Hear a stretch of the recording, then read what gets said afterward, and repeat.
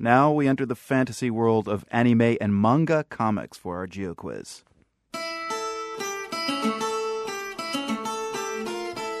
We're in the Japanese capital, Tokyo, looking for one particular district in the city. This district is where many obsessive anime, manga, and video game fans gather. It's an area central to the Japanese gaming industry, and it's a mecca for anime and manga publishers. And when you're there, it's not uncommon to see fans and even shop owners dressed up as their favorite comic or video characters. This group of diehard fans have a name. They're called Otaku. We'll learn much more about Japan's Otaku community and reveal the answer to our quiz in just a bit.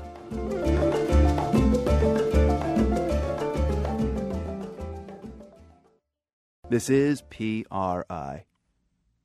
I'm Marco Werman. This is The World. I'm looking at images right now from a slideshow we have posted at theworld.org, and I got to say, they're funny, insightful, and yes, slightly disturbing. The images are from a book called Otaku Spaces. They're photographs of die-hard Japanese collectors and their stuff. One picture shows a Japanese prizefighter holding a hug pillow featuring his favorite female anime character. Here's one that shows a sci-fi fan with his collection of not-so-futuristic calculators.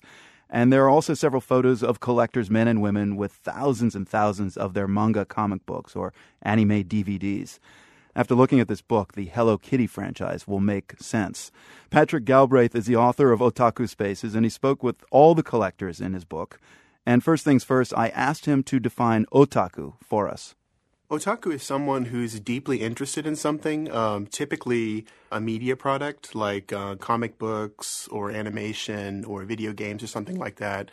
And usually it also has a kind of material correlate, so they might be interested in a particular character in an animation, and then they might be collecting figurines. Or in some cases, they might dress up like that character.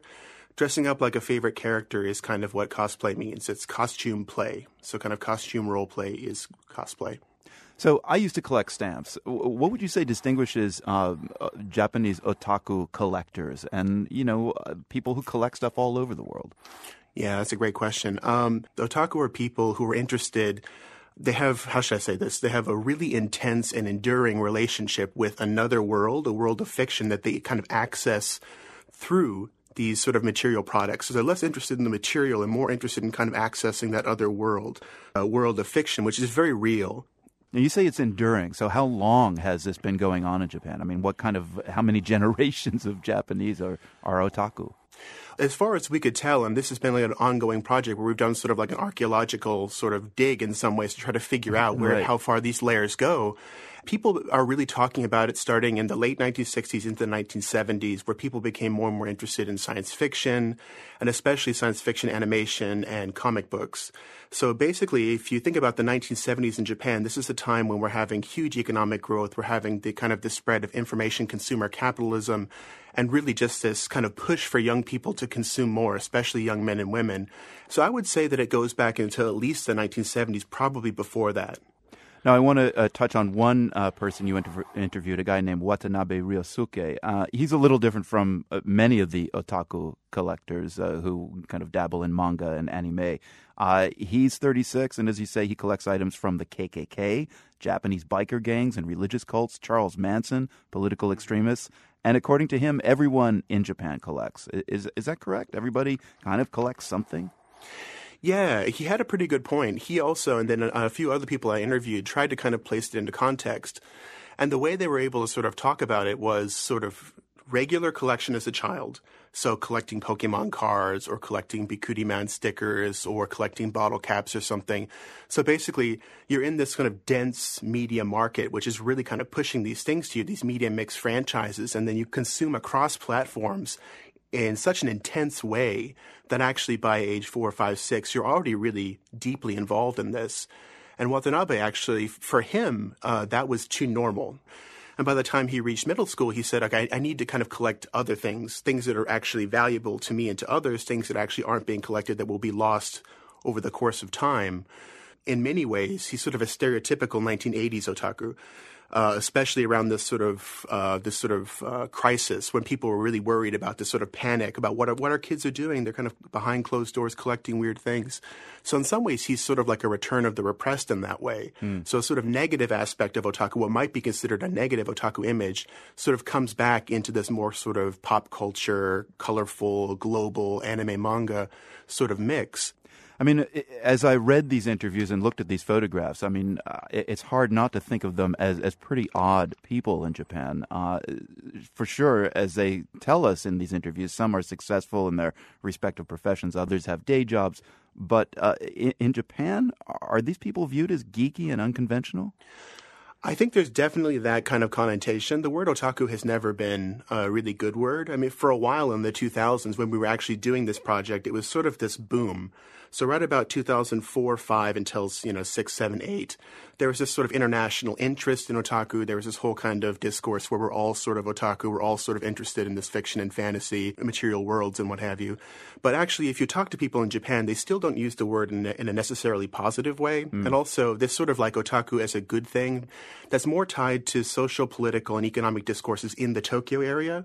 If you leave Tokyo, as we did, and go to other parts of Japan, you find that if you use the word otaku, it's still kind of like, whoa, hey, I mean, that's really not the word you want to use, right? We're maniacs or we're collectors or we're fans or something.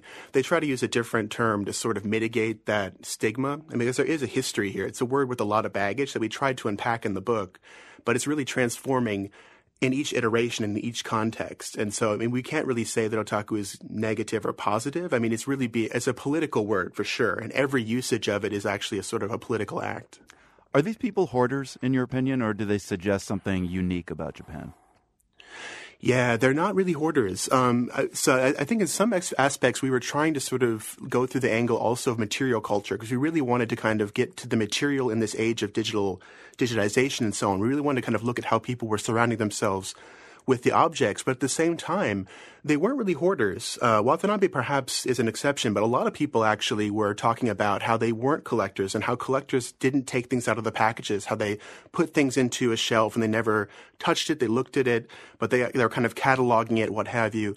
And they were kind of emphatic that they actually were opening those packages. They were playing with the things. They were touching them. They were transforming them. They were kind of like playing games with them, transforming with the belts and stuff like that. So in some ways, they were much more active. They were much more sort of tactile. They needed to touch it, have it be a part of their lives. So it wasn't really about having the object, but about sort of interacting with the object to, again, access that sort of fantasy space that was so important to them. Fascinating stuff. Patrick Galbraith, author of Otaku Spaces, a revealing and at times, it's got to be said, voyeuristic book of portraits and interviews with Japan's extraordinary subculture of collectors known as otaku. Thanks very much for telling us about this. Thanks for having me. It was great. 眩しい午後窓を開けるわけもなくかける日陰の小道片で息を吸い込んで目を閉じ思い描いた明日からのステージ You can see our slideshow of Japanese collectors from Otaku Spaces, narrated by Patrick Galbraith at theworld.org. And by the way, according to the book, the best-known otaku area in the world is in Tokyo. It's a district known as Akihabara. So Akihabara, or Akiba for short, is the answer to our GeoQuiz today. We'll close with music from a Japanese manga soundtrack from the Nan and Bill Harris studios at WGBH in Boston. I'm Marco Werman. I tweet at Marco Werman. Catch up with me there. Until tomorrow, thanks for tuning in. 風に吹かれありのままの自分でいることがもしもできていたなら遠い空に